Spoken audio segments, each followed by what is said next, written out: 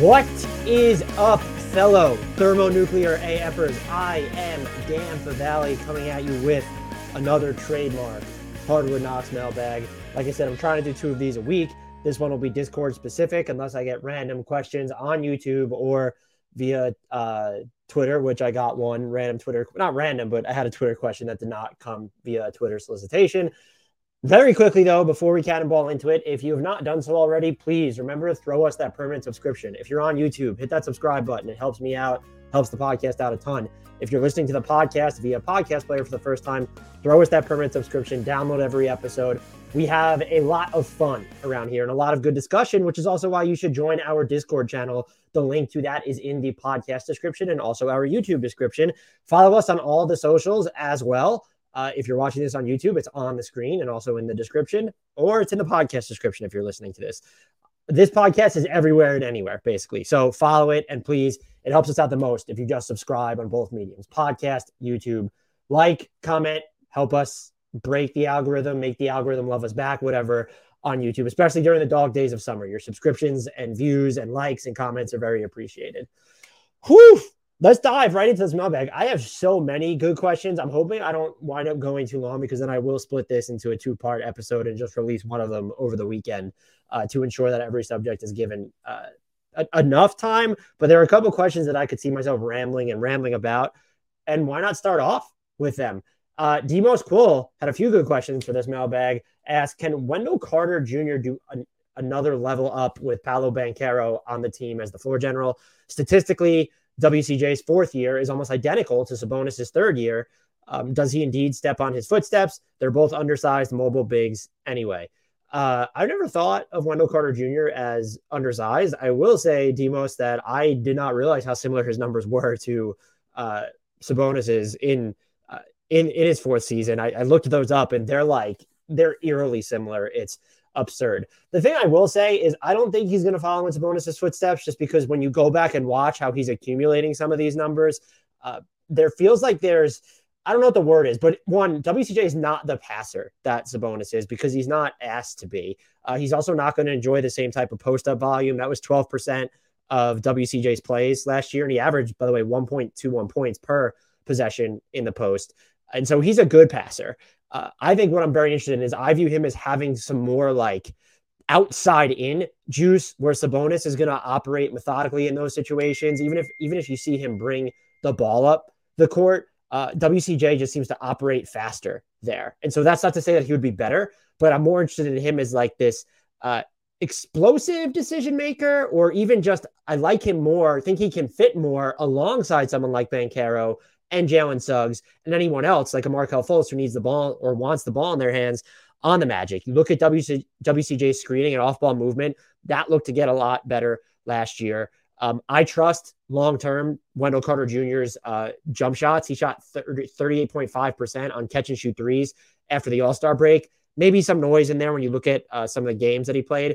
What I'm most interested in seeing is how he deals with what will presumably be less attention, because also look at him when he catches the ball on the roll. Like, defenses were showing 2 or 3 bodies towards him more than you would expect. That can't happen if you have Banchero and Suggs is playing well and Franz Wagner's on the court. And so that extra space, I think, will allow him to put more pressure on the rim, since he was a little bit below average there when you're looking at his volume. Some of that had to do by design or by choice, just looking at some of his bailout options, little flip shots and touch a little bit further away from the basket.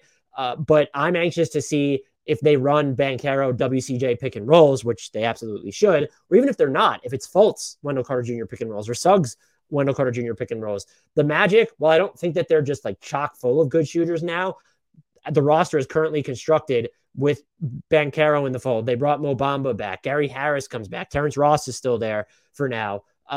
They have enough like surrounding shooters, Franz Wagner, of course, to where WCJ is going to have easier paths to get to the rim. And so I don't know if WCJ will be as central to what Orlando's doing offensively if you want to see him have the ball in his hands, but I don't think he needs to be that type of player to have an impact. And look, let's just call it what it is. There's a chance that Wendell Carter Jr. is still an all-star. He's young enough to where he can continue to improve. He just wrapped up his age 22 season. He was largely written off because of Chicago. And his passes mattered. They weren't like super complicated passes, but teammates shot almost 54% on their looks when they took a shot after a pass coming from him. And also, there's more like, I want to say laterality, which probably isn't a word, to Wendell Carter Jr.'s offensive game if you put the ball in his hands. I think it was a game against the Dubs last year. He hit like this 2 or 3 dribble, escape dribble 3, and it was just glorious to watch. And so he's been a player I've been thinking about a lot of what is his ceiling. It feels undefined. Do I think he's ever going to be an all-NBA center? I'd probably bet against it. But if you told me that Wendell Carter Jr. was in the all-star discussion this season, I'm not going to be shocked. There's more mobility from him on defense than there is alongside, or not alongside, but from Domas Sabonis as well. And I also like the fact that Sabonis can devastate as a playmaker from a standstill. And even just like if you're going to put the ball in his hands and tell him to try and get his way towards the basket, there's just more like jet fuel or pop to what Wendell Carter Jr. is doing. He might be best if he's catching the ball on the move, but like he can get going downhill off a standstill, like, and really get going. And so I view him as more complimentary than Sabonis, which is not to say better, but I think easier to fit in inside this ecosystem where the Magic are going to want to feed plenty of other players. And quite frankly, when you look at Suggs and Banchero and even Fultz specifically, they're going to need to feed a bunch of other players. And so I just think this is all to say, I think Sabonis and Carter Jr., despite the statistical similarities, are just much different players by the avenues through which they got there. And so that's not a problem. I don't think that Wendell Carter Jr. needs to be the number 1 or number 2 option on the offensive end. This is someone who I think could just, within the complete flow of the offense, I don't want to say not having plays drawn up for him, but not having to toss the ball to him in the post or like from the high elbows or just like above, like beyond the arc and have him run these handoffs. I don't think he honestly needs that. He can get to 15 plus points like he did last season, maybe even flirt with 20 entirely within the flow of the offense. And I'm just, again, very intrigued to see what he might do with either, is he going to take more threes?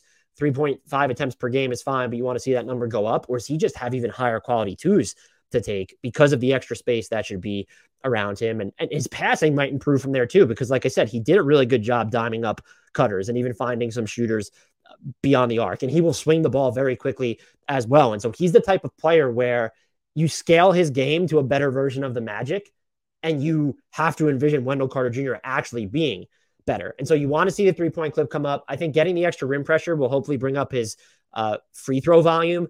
That's tough to do sometimes when the ball's not perpetually in your hands.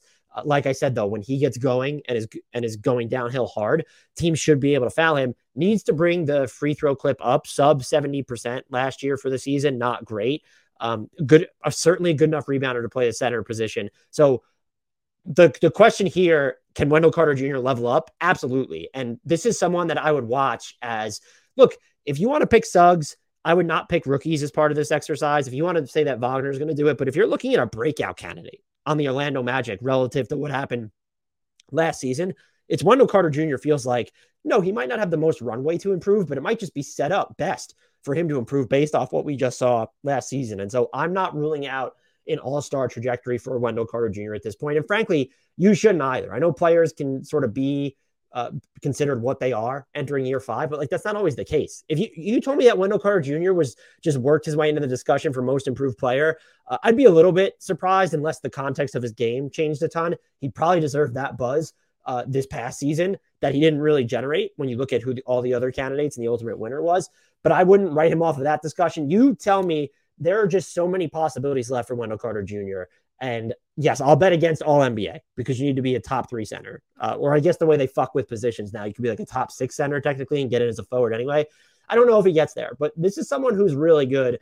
And that's why I think when there have been a lot of questions about would you rather have the Magic or the Pistons next season specifically, it's why I lean towards the Magic because they have a Wendell Carter Jr. in addition to, and Franz Wagner, but in addition to like having the Banchero and Suggs and how that applies to the Pistons having Cade Cunningham and Jaden Ivey, among others, obviously. Great question. But the Magic, look, they were already worth watching. I just think that there's still room for Wendell Carter Jr. to grow, even if, like I said, there's less centrality to the way that he's used on offense. The Bronx with Hallowed Ground asks, And I thought way too much about this scenario, and it's cropped up before. But the Bronx with Hallowed Ground asked, with the rumors about the Celtics possibly shopping Jaylen Brown, would do a Brown for Brandon Ingram trade? I feel like the Ingram Zion CJ combo is kind of clunky. They all kind of need the ball a lot. I like the idea of Zion, Brown, CJ. Brown could help bolster the defense next to Zion and CJ, and scaling back his uses from what the Celtics needed would make him a better player. Ingram isn't the defender that Brown is, but I think he offers more self-creation and playmaking. What are your thoughts? So to start with, aside from the deal itself, I agree with everything you said about the difference between these players. Brandon Ingram, if you need to jumpstart a pick and roll, jumpstart an offensive set, rely on someone's maybe in between touch, you want him on your team. He's just a better creator right now. And then Jaylen Brown is, I don't want to say he's a complementary player, but he's not just 3-and-D. He does more than that. I think it's easier to plug him into all these other situations, and he will work on more teams than Brandon Ingram might. What I will say is I don't view Zion, CJ, and Ingram as clunky, because you want to have as many primary playmakers on your team as possible, so long that what they do can spill over to off the ball. And for Zion, CJ, and Brandon Ingram, it does. CJ is a very good shooter off the ball, and I think he showed some on-set chemistry with the Pelicans. Zion coming back changes a lot of that, but Zion, despite not being this high-volume jump shooter, he is devastating off the ball. Get the ball to him in transition, or if he's setting screens and going downhill, or you're just throwing him lobs, he works off the ball. And then Brandon Ingram, yeah, his off-ball touch has improved as well. He's not this high-volume catch-and three-point shooter, but he's become a rock-solid one.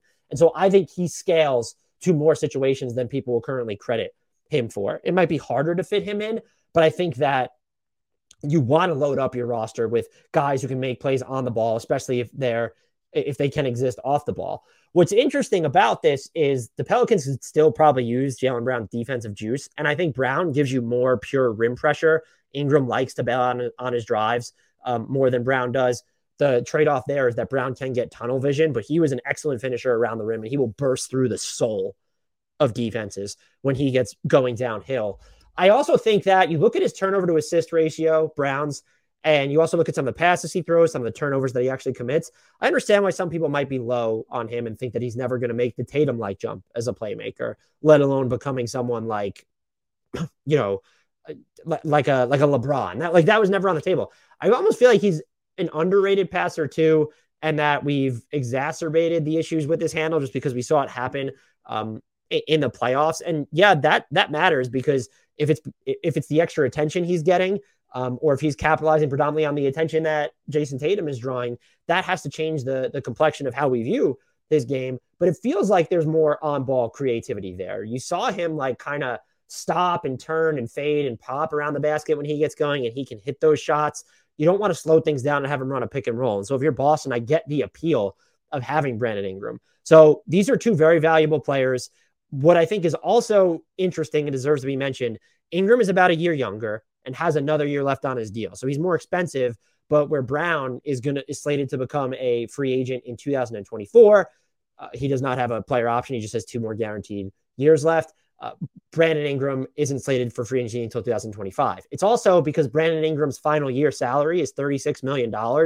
This will tie into, I think, our last question in the mailbag, by the way, but it's more likely that he will extend off of that number, because 120% raise off of that would be $43 million or whatever it is. And so that's closer to what would be his absolute max at the time, unless the salary cap, there's no smoothing and that thing just fucking jumps. And so you don't have to necessarily risk him getting into free agency, where with Brown, it's fait accompli. Just extending him off that number he's making. Look, so you're talking having that extra year of Ingram and the fact that he got a max. His final year salary that you would extend off of is $36 million. Brown's final year salary, which was sub-max and it's going to expire a year earlier, he would be extending off of 30.7. That's a huge difference when you're looking at someone, again, who hasn't even been given his first max yet. Now you sort of sprinkle in the fact that there have been trade talks surrounding Brown with Kevin Durant. Maybe he becomes a little bit more disenchanted with Boston, or like the question poses, do these players sort of fill needs for either team, where the Celtics get that other creator that they want, while New Orleans shores up its defense and then gets, I think you can call Jaylen Brown a better shooter, not a better off the dribble shooter, but a better shooter, or a more reliable floor spacer, however you want to frame it. My gut says, because of the defensive value that Jaylen Brown brings, that the Celtics won't view Ingram's extra year of his salary, especially when it's more than Brown's, and maybe just the extra control as enough of an upgrade over Brown. And that's more like you're talking about Brown being involved in a conversation for Kevin Durant, who's one of the greatest shot creators and makers alive of all time. Brandon Ingram is not that. And so while he could be the second engine of your offense, I do still think that if you polled a bunch of executives, they would still prefer Brown because of the defense, because there's a little bit more plug and playness on offense, and they're going to appreciate Brown's rim pressure and maybe even overlook some of the passing issues he has. And I know people have said the words that are coming out as his offensive game is mechanical, robotic, however you want to, rigid. And there is a certain rigidity to the way that he plays, but there's also more malleability too. And so you might take that. We're talking about, by the way, Jaylen Brown is not like he's 80. He just wrapped up his age 25 season. So he can still get better. And so that's what my gut says. When I personally do this trade, I don't know if I would necessarily do it for either side, because I think the Pelicans' best path to being uber successful is to stack the deck with on-ball creators who don't overlap too much with each other. We don't know what's going on with Zion's health. CJ McCollum isn't exactly super young at this point. And Ingram, earlier in his career, had some injury issues. We saw CJ deal towards the tail end of his time in Portland with some injury issues as well. You just want to hedge against those bets. And so you don't need the secondary or even like a second primary shot creator, let's call it, as much as Boston does right now, since it's still, is it Brown? Is it Brogdon? Is it Marcus Smart? They're still asking that question. So there's Tatum, and then there's still sort of a fuzziness on the number 2 pecking order. But if you're New Orleans, still trying to pronounce it, not the way that people hate it, by the way. So hopefully everyone appreciates the effort to try to remember. If you're New Orleans, I still think you need Ingram, and that you'd rather take the ceiling on his on-ball creativity than have to acquire Brown, where even if it's just straight up, and I do believe that the money, like in their current salaries, would work straight up. We're talking about 28-7 versus 31. Yeah, so you can just trade them straight up. There's a chance that Boston would demand something else, and also just now you risk Brown getting to free agency 1 year sooner, and could he leave? And like I said, the Zion element matters a lot to me, where maybe Brown is just the better catch and shoot guy if you want Zion really operating on ball a ton. But you also want Zion to be your screener at points, or to just get rolling towards the basket, even if it's from a standstill without a screen. Ingram's going to do a better job of finding him there. And if there was a real fit issue between New Orleans or CJ McCollum and Ingram and Zion, if I was actually concerned about what that looked like, maybe I would consider this. Also, I think the Pelicans, they showed a lot of defensive improvement after their 3-16 start, whatever it was, under Willie Green. Especially, he got them to get back in transition. Some of their rotations were just more on point, where they were less like these wandering children lost in a supermarket, or however you want to frame it, looking in the half court. And now with Herb Jones, Trey Murphy, even Dyson Daniels coming in, it feels like they might be able to, and Larry Nance Jr. too, let's not forget about him. It feels like they might be able to upgrade their defense this season, especially if Zion improves there in any way whatsoever. So I don't think I would do this for either side, but it is a fascinating discussion if you flip-flop these two players, which team gets better, or do they both somehow get worse? And I honestly don't know the answer to that question, because you are giving up, there's a defensive downgrade just as much as there might be a shot creation downgrade. Going from Ingram to Jaylen Brown for New Orleans, there's that shot creation downgrade, but there's that defensive downgrade still, as much as Ingram has improved for Boston if they went from Brown to Ingram. And I also, finally, we haven't even heard that the Pelicans would be willing to give up Brandon Ingram in a Kevin Durant trade. If push comes to shove and KD said, I want to go to New Orleans, and that was that, I do think that the Pelicans would try to construct a deal without Ingram. And I think that they could do that when you look at all the picks they have in addition to the youngsters. I do think they would if KD said, I want to be in New Orleans. But that being said, we haven't even heard that he's not been deemed the level of untouchable as Scotty Barnes, mostly because the Pelicans have existed on the fringes of the Kevin Durant discussions. We don't even know how involved they are. It's just us, these talking heads, discussing it, really. And there's been some chatter like behind the scenes. You'll hear it from people. So yes, you know that there's a tangential involvement, but it's not front and center. And then also, the Celtics, are you trading Jaylen Brown if you're not getting Kevin Durant? Is he eminently available? And look, that might be another podcast. Like, what could you get in a Jaylen Brown trade that's independent of KD? And are there any worthwhile deals? I think this would be worth at least thinking about for both sides. I have a feeling Pelicans fans would immediately say that it's not. That's just my guess. That's not an insult. Maybe it's not. I also have a feeling a bunch of Celtics fans would say, hey, no way. It's an interesting thought exercise. I ultimately wouldn't do it for either side. What do you think, though? Let me know. Let me know in the comments about this question, which I clearly thought and talked way too long about. Demos Quoll again asks, how do you see Halliburton's scoring average this season? If we accept that he's a pass-first point guard, is it too difficult for him to reach the 20 points per game mark? Chris Paul only did it for 2 seasons out of 17, despite being efficient and clutch. Yeah, you're sort of spot on here. I don't want to pigeonhole Tyrese Halliburton to the Chris Paul 2.0 comps that he continues to get, but look at I don't even want to call it an opportunity. Look at the burden he was carrying when he first went to Indy. And shout out, Rhett Bauer did discuss this in our Discord when this question came in. But Tyrese Halliburton averaged 17.5 points in 36.1 minutes per game after going to Indiana. That was at 12.4 field goal attempts / 5.3 3-point attempts per 36 minutes. That's like, he's not going to get, I would think, a higher volume opportunity than that. Chris Duarte didn't play the final month of the season.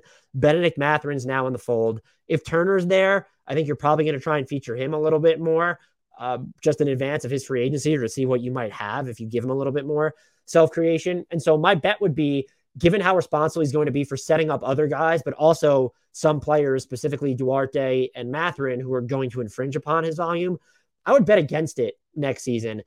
That being said, his path to getting there is actually shooting more. 12.4 attempts per 36 minutes is not, like, especially on that roster that he was working with at the time. And can he jack up his 3-point volume? I won't rule it out. And like Demos Quoll said, Chris Paul did get there for a couple of seasons. And it wouldn't, like, if I set the over-under on his scoring where it was at Indy last year at 17.5, I honestly don't know what I would pick. I might take the over, but still go under 20 points. It's just, it doesn't feel wired into his game, Halliburton, to be that aggressive looking for his own shot. And I think what will be critical is either that changes, or do they get him taking more threes, either if it's as a catch and shoot guy or he's just more confident in his off the dribble looks. Do I think he'll ever get there for his career? I'm just going to say yes, because I am drunk on Tyrese Halliburton, everything. And the fact that he was just viewed as just like this, like, eminently, like, really good player who wouldn't dominate in any one facet, I don't buy it. The passing, the live dribble passing is just there, and it's fantastic. And he is more of an off the dribble threat pretty much at every level, certainly at the bottom level and at the top level, threes and around the basket, than people give him credit for. This is someone who has, in a very clearly to me, an all NBA ceiling. And so I will say he gets there at least once in his career. Let's revisit this in 10 years and see where I'm at. Christopher asks, with the Durant, Irving, Mitchell trades apparently at a standstill because of the haul Utah got for Gobert, do you think the NBA should come up with a set cost for certain caliber level players? Like Pat Beverly would be worth X amount of players and X amount of picks, while Durant costs in picks and players would be more since he's a higher caliber player. I hope this makes sense. It did in my head, but then I started typing it. Thank you for this question, Christopher. And glad in Discord added, there is kind of already a rubric in place, because the NBA, you need to match salary, not dollar for dollar, but be within the realm depending on where you are relative to the luxury tax or salary cap. I would lean no, that I don't think they should or really can come up with a way to provide a uniform cost for players, just because I believe that the value of players is too subjective. And just look at the difference in criteria, not just age in this case, where it's like Kevin Durant is going to go into his age 30 or age 34 season, whatever it is, but Brandon Ingram is about to go into his age 25 season. That's a big difference. Contract length. Kevin Durant has 4 years left on his deal versus, are you trading for someone who has 1 year left on his deal? And then there's also just the overall skill is, how do you delineate between stars? Like, yeah, okay, there's one end of the spectrum of Beverly versus Durant, but like, what about Ingram versus Brown? Should those two cost the same on the trade market? That might be an example of two players that should come pretty close to that. And there's also just like player archetype, where certain teams don't need to give up as much for their last piece or even a star that they're acquiring, but maybe there's a team that desperately needs a 5 versus that definitely needs a wing, or it depends on how they want to play. Minnesota was very clearly for a while in the market for a big, and that's why they gave up so much for Gobert. Whether they should have given up that much, that's a different story. But like that is the market. It's supply and demand there. And then there's also the context under which the players leave. If it's the team deciding to trade a player, if a player asks out, I do think that what Christopher is suggesting would help teams that are kind of bent over a barrel if players get closer to the end of their contract, the final year, 2 years left, whatever. It'd be like if Donovan Mitchell requested out after this season with 2 years before free agency, or even after next season with 1 year left on free agency. And so I get that aspect of it, but I also think like the way that star trades have worked out for the most part lately, we haven't seen like any team just get absolutely fucked in the return. It was widely considered that the Pelicans did well for Drew Holiday, that they did well for Anthony Davis. It's widely been considered that the Jazz did well for Rudy Gobert as well. Well, even the Spurs with DeMar DeRozan, you look what Chicago gave up. Orlando for Nikola Vucevic with what Chicago gave up. And so the Spurs with DeJounte Murray. And so I don't think that the only thing this would succeed in doing is repressing, to me, the star market for teams that have already spent all their assets. For a squad like the Lakers or now like the Timberwolves, it might make it easier for them to acquire a certain star. If they wanted to open up anything, the only thing I could really see the league doing is capping or uncapping the number of first rounders that get sent out in any deal, where it's no, you can't trade more than, in addition to the Stepien rule, like 3. That's the max. And then that's like, it might save some teams from themselves, but then it hurts teams where the star does ask for out or wants to leave. Or could you uncap and say, fuck the Stepien rule?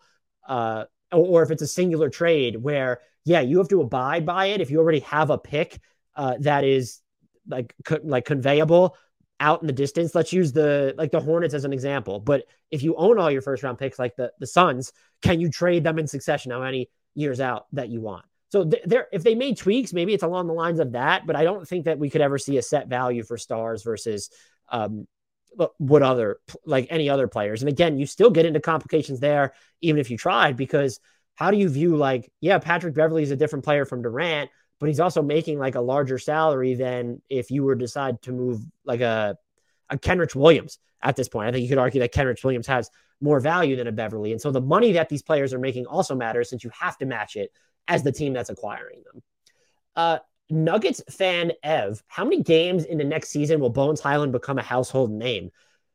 I'm just a little bit insulted that Nuggets fan Ev doesn't consider Bones Hyland a household name. He's not. I'm just kidding. He's a Hardwood Knocks hold name. I don't really know what the fuck that means, but Nuggets fans know him. People who listen to this podcast know about him. I would say go look at Denver's first back-to-back of the season, and then that's when he'll become the household name, because he will be starting.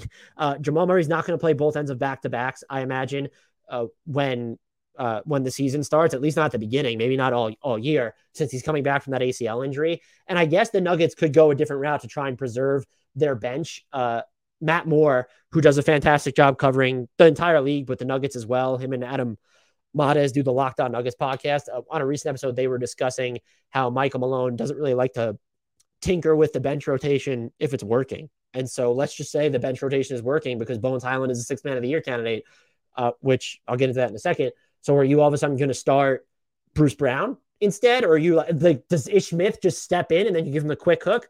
I don't know. But because of what's going to happen with Jamal Murray, and even can you count on Michael Porter Jr., I imagine Bones Hyland, it wouldn't shock me if he's one of those. I don't think a second year player will win it, but if he's tangentially mentioned in most improved player discussions, if he's mentioned in sixth man of the year discussions, a lot of people are wondering, well, how is he going to have the numbers to prop up sixth man of the year? Again, you're looking at someone who is going to play a lot. Like if Murray's maybe on a minutes cap or not playing certain games, or what's going on with Michael Porter Jr., does he need rest? It feels like there's always going to be a vacuum in the offense, sort of in a good way, where someone needs to step up and score a bunch. And look, this dude just averaged 10.1 points per game in 19 minutes. That is the equivalent of 19 points per 36 minutes. I have no doubt in my mind that he can juice up that actual rate. And it was juiced up. I'm trying to use the whole season as sort of the summation, but it was juiced up when you're looking at the end of the year for him. That this could be someone who averages like 17 points in like 20 minutes per game. I mean, he was at basically through the final, I don't know how many games, through like March 10th through the end of the season. So 16 games, he was at 14.6 points in 23.6 minutes. And so like, it wouldn't shock me. That's with him shooting 39.2% on threes. I got news for you. This dude is caps lock, italics, bold text shooter. The functional range that his pressure the functional pressure that his range puts on defenses, it's absurd. And it defies logic. He will uncork mega deep threes, down standstill triples from the corner, and then just rain hellfire from the perimeter off the dribble. I was very impressed with his live dribble passing last year. And even Adam Mares and I kind of discussed that leading into the Nuggets season. And you look at his season-long shooting numbers, and they somehow don't even accurately portray just how devastating he was. He hit 36.7% of his spot-up triples and 36.9% of his pull-up trays. That is a fraction of the season. When you look at post-All-Star break, 47.2% on pull-up three-pointers post-All-Star break. That is just absolutely ridiculous. And so I would call him, and I think Matt Moore, I think I read something from him where he called him this. He's a pretty good sixth man of the year bet at this moment, I would say, because voters love volume scorers. And a lot of the times they're going to come from teams that received a lot of attention. Look at Jordan Clarkson, Tyler Hero as examples. So he would be a good bet to me. And I think he has another sort of dimension to reach as a passer. And it would not shock me if this is someone who, look, there will be room for him to play between 20 to 25 plus minutes per game throughout the season. Like there might be nights where he needs to eclipse 30, depending on what's happening with Murray or Michael Porter Jr., or just what the Nuggets offense needs. And so if he ends up at like 26 minutes per game, or even just 25, like if it's between 23 and 26, yeah, he's got a chance to win sixth man of the year, even to someone who won't necessarily be part of all of Denver's closing units. So I think this is someone who's just sort of like a sleeping giant in terms of building blocks. There's a very real, if not likely, chance at this point that Bones Hyland is the biggest X factor on this team when you're looking at none of the big three. And also, I think you can make the case that he's more important to the Nuggets' future at this point than a Michael Porter Jr., depending on how you feel about MPJ's reliability. Yeah, if MPJ hits on the player that he was and Jamal Murray never gets injured again, okay, sure. But then Bones Hyland all of a sudden becomes this X factor of there's an embarrassment of riches when it comes to talent on this team. Or if Bones Hyland is that dude, if we're talking about Bones Hyland in the same vein as Tyrese Maxey coming off of year 2, all of a sudden the Nuggets' best trade offers get a lot more enticing, even though they don't have a ton of pick equity to offer. So Bones Hyland, I do think he'll be a household name by the end of this season. And having to start some games, I imagine, will probably help him get there. Just the Nuggets being good as well. If they're even going to be relatively healthy, we're talking about a team that I've already said they might be my title favorite right now. I'll expect them to finish no worse than like second or third in the West at this point, assuming relatively good health. They're a team to watch. Bones is one of my favorite prospects, and I'm very anxious to see what he does this season. Demos Cole has a third and final question for us. Is Draymond Green inching to team up with LeBron? What if GSW opts to trade him now instead of losing him next summer because they don't want to play him? I followed this up with my own question to Demos saying, did I miss something in the news cycle where Draymond was pushing to get out of Golden State? And he was just mentioning that the clutch sports element, and if Draymond wants a max and the Warriors don't want to give it to him, Draymond has that player option for the 23-24 season. And I don't expect him to get an extension. I don't view this as a possibility. The Lakers could technically have cap space next year if LeBron doesn't sign an extension. But if LeBron's not taking a pay cut and you have Anthony Davis on your books, you're not going to be able to offer Draymond Green the max. Draymond Green would be an interesting target because I don't think he's a max player. He's going into his age 32 season. And so you're talking about someone that would then be going into their age 33 season. If we're in the $20 to $27 million range, it might become more workable for the Lakers and for other teams. Do I think he's a flight risk? Of the big four, well, not the big four, let's call it the five main Warriors we're watching moving forward that are not Jonathan Kuminga, James Wiseman, Moses Moody. Yeah, those guys matter. But between Wiggins, Curry, Klay Thompson, Draymond Green, and Jordan Poole, I do view Green as just the biggest flight risk. He's not to say he's more of an independent thinker than all of them, but he might be the one that gets valued the least by the franchise. Or, maybe Klay Thompson gets valued the least, but he's willing to accept a pay cut just because he dealt with injuries. He's talked about wanting to retire a Warrior a little bit more. If the Warriors then got up and decided to trade Draymond Green this season, I don't know what you get from him just because he's on that expiring contract. So you need to ensure that he's going to come back because you're not acquiring him as a rental because the Warriors aren't treating him as bad money unless you're trying to get off bad money, but the Warriors aren't going to take that either. They need to continue to parlay Green salary spot long-term into another one since they're not projected to have cap space. I don't think you're looking at, I'm not saying the Warriors should even go this route. Like, I don't think Phoenix is giving you Ayton and stuff for Draymond Green when we get to January. I think you're probably looking at more like Jeremy Grant and picks from Portland. If you decided to go there, would Atlanta like consider Collins and Hunter? I don't think so. I mean, Draymond Green, Murray, and Capella would be a hell of a defensive trio, but they would also probably suck on offense.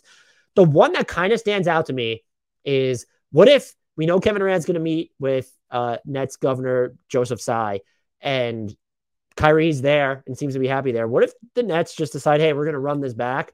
Ben Simmons, Draymond Green gets kind of interesting there. I don't think it's anything that either team would seek out, but you can trust Draymond more at this point to be available than Ben Simmons. Maybe you actually like his past relationship with KD where they've had conversations together since then. You're rolling the dice there, but like that would be something that could be potentially interesting. But other teams, I could see like a Charlotte just being stupid drunk and mortgaging their future to have Draymond Green come in. They want to have a defensive anchor in the middle, and they're willing to pay him more than anyone if they already have him on the books and own his bird rights. So that would be stuff to look at. I don't think you're getting a whole lot for Draymond Green if you look to trade him right now. And he's way more valuable to the Warriors. I think it's easily to say this. As a player that you have right now and keep moving forward, than he is as a trade asset. And I would also say, I don't think he will expect to get the max, and I don't think there will be a team on the market next season that gives him the max. We could talk about, look, Charlotte, depending on what happens with Miles Bridges, they could have a bunch of money to spend. I don't think maybe they would. Would Cleveland, another team that's projected to have cap space? No. Could Detroit give him like a huge offer? That might be semi-interesting. Does him and Jalen Duren work at all? They might be okay with that. They're trying to play Bagley and Duren together, I would imagine, at certain points, or at least Bagley and Beef Stew, however you want to structure that front court. So maybe the Rockets, no. They could have a ton of Indiana, I would say no. OKC might have some cap space. I'd probably say no, though. That would be interesting. Orlando could have cap space. That's a no for them going after them. Sacramento can get there depending on, like, they can get 20 plus million next year. I have them at, depending on what they do with their own free agents. That'd be intriguing, but I would still vote no. The Spurs will have a ton of cap space, but I don't see them going after Draymond. And Utah right now projects to have a bunch of cap space, but they don't seem like a team that will go after Draymond. So I just don't see the threat that would even give him the max to leverage against Golden State. Really, I only see this going off the rails if does he want money comparable to what he's getting now, which 27 million under the new tax cap. If you're going in the $150+ million range, yeah, fine. But if the Warriors aren't even willing to go that high and they prefer to keep Wiggins and Poole and then worry about Klay Thompson's next deal, there also might be a chance that if you let this season play out, which I think is smart for both sides, because I don't think Draymond Green, if he wants long-term security, sure, but I don't think he's going to get a number that's bigger than the 27.6 he would be owed in 23-24 right now in an extension. And so building off that number, I feel like he would be right around that area. So if he wants to build up his value, playing it out makes sense. Also, he can wind up picking up that option. Maybe he has a down year and needs to build up his value again, or thinks that the cap landscape in 24, when Klay Thompson also comes off the books for the Warriors, maybe that would matter more. I think he ends up staying with the Warriors. I definitely don't think they end up trading him. I do not think that he ends up getting a max, though, or anywhere near it, quite frankly, regardless of where he ends up. JT Alexander, do you, anyone else in the chat, have any harmless, unoffensive, mild takes for the new season? We had a couple listeners respond to this, so I'll get to those after mine. This was a question I kind of wanted to pose on Twitter and see like what type of responses we got and read them off, but I don't think that I don't think enough people would have understood the context of it, because we're looking for like not spicy takes, maybe medium spice, mild takes, like the mild sauce from Taco Bell. And as a basis, JT Alexander said, mine is Porzingis going to be an all-star again. I was initially like jaw dropped at that suggestion. That felt super spicy. But Porzingis played well in Washington after the trade. If he stays healthy, sure, why not? I could see it happening.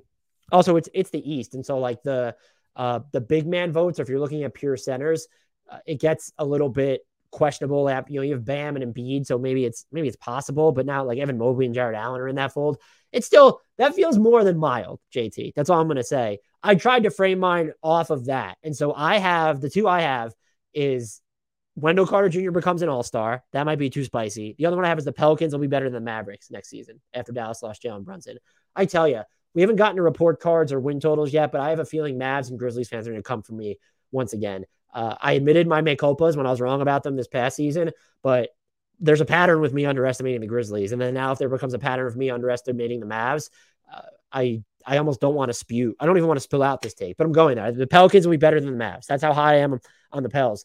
Demos Cole says, Tari Eason enters the Rookie of the Year combo. Scotty Barnes is an all-star. I think those are in theme with this. I initially thought maybe Ty Washington would be the just the rookie that gets there, but I understand that Ty Washington's summer league, except for a few moments, was on the rougher end. And then Thor has the Mavs won't get past the second round. That's I'm sure that's in theme with it. And Boston won't make the finals. Boston won't make the finals. I feel is like not spicy enough because the Bucks and the Sixers and the Heat still exist. And so you need to believe that like Boston is entirely in its own tier. What takes do you guys have? Mild, unoffensive, reasonable ones that maybe a lot of people wouldn't share. So they're against consensus, but they're not stupid. Let us know. Comments at me on Twitter. Maybe I'll run a similar thought exercise about this on Twitter. I just don't know how to frame it properly so that people will get it. It's a bit and this question actually comes from Thor. It's a bit premature with a new TV deal 3 years away. Are we likely to see cap smoothing or another large jump like we had a few years ago? With that in mind, are we likely to see history repeat with large contracts given, resulting in overvalued contracts? Are players on board with cap smoothing? Will expiring deals be more or less valued as teams try to gain cap space to lure multiple stars? Has the Kyrie KD situation made teams more leery? So I do think as an overarching answer, would be twofold. I definitely think we get cap smoothing because I even think some teams are going to want to prevent what happened with Golden State in 2016. That is the expectation right now around the league, is my expectation as well. I will be more than mildly, to borrow the phrasing from the previous question, I'll be more than mildly surprised if we don't get cap smoothing. The other thing is I do think there is an effect even with the smoothing where we're still seeing these larger than normal incremental jumps where it might be 10 million a season or whatever. I do believe that free agency is going to get sort of a reinvention, or we're going to, return to at least a fraction of time where we'll see a lot more higher profile player movement or teams preparing for it, because those cap jumps are still going to be larger than normal. And also these players, and Jaylen Brown is the perfect example. So I'm just going to use him. His extension number right now, to extend off of that doesn't make sense with the cap rising because he's under the max. He's not going to get anywhere near his max if he was to accept 120% raise. So there are going to be players like him that will either angle to hit free agency in general, or maybe they'll even sign shorter term deals so that they hit free agency right after or as this cap is supposed to get its biggest spike. So I do believe we'll see more of that. Might just see players, like I said, sign more short term deals. And I do think in turn, we'll see more teams preparing for a free agency, which would make expiring contracts more valuable, depending on, are we at a point where so many contracts are short term that maybe it doesn't matter as much? With that said, I think if we're expecting the first cap smoothing to begin, but if we're expecting the first infusion to come in 2026, yeah, if there are contracts that leak beyond that and you're looking to prepare for 2026, I absolutely think that expirings will become more valuable, and it'll probably last maybe a year or two into it, like 27, 28, depending on how long the smoothing lasts. I don't know. And when we're looking at contracts in terms of bad contracts, I think teams probably learned their lesson from the summer of 2016. And because we're not going to see a gargantuan jump like that, you're not going to get the Timothy Mozgov like deal. I would argue that most of the questionable deals, people who don't like the Jalen Brunson contract, maybe didn't like the Mitchell Robinson contract all that much. I'm not trying to just name Knicks players here. Beal's not a good example there. Maybe you don't like the Marvin Bagley contract. These deals just look better because they become a smaller percentage of the cap. Lou Dort, that was overblown to begin with, especially because the 50 years of team option. But now all of a sudden he's $17 million a year. That's a lot different when you're talking about he's $17 million now around there. But when you get that against the salary cap, that's 150, 160 million or more, that just doesn't matter as much. And so because there's going to be smoothing, so the jumps will still be pretty significant, but they won't be as massive as 2016. I think teams will be inoculated against having those types of situations. And also just if there are going to be more stars prepping to hit free agency, you're probably going to be a little bit more judicious in how you're spending anyway. You're not going to throw the money to poach these non-stars. You're going to try and wait and go after the bigger fish. And maybe there's a couple overpays here or there because of that spike, and maybe a market like a Charlotte, or if a team really wants a finishing piece, is more desperate to reel in someone, or maybe we see it with like a veteran on the back end of his prime where it's just like, oh, we have all this extra cap space. Let's go overpay Draymond Green if he decides to hit free agency again in 26. Or if we see that happen with like Chris Middleton, as an example. Neither player is slated to be a free agent in 26. They're slated to be free agents before then, but they might be interesting exercises, as well even maybe a Kyrie, a LeBron, but we have the Bronny element there. But just like other, like a Jaylen Brown, again, or Brandon Ingram thinking about his next contract. Is he going to want to hit the open market or extend?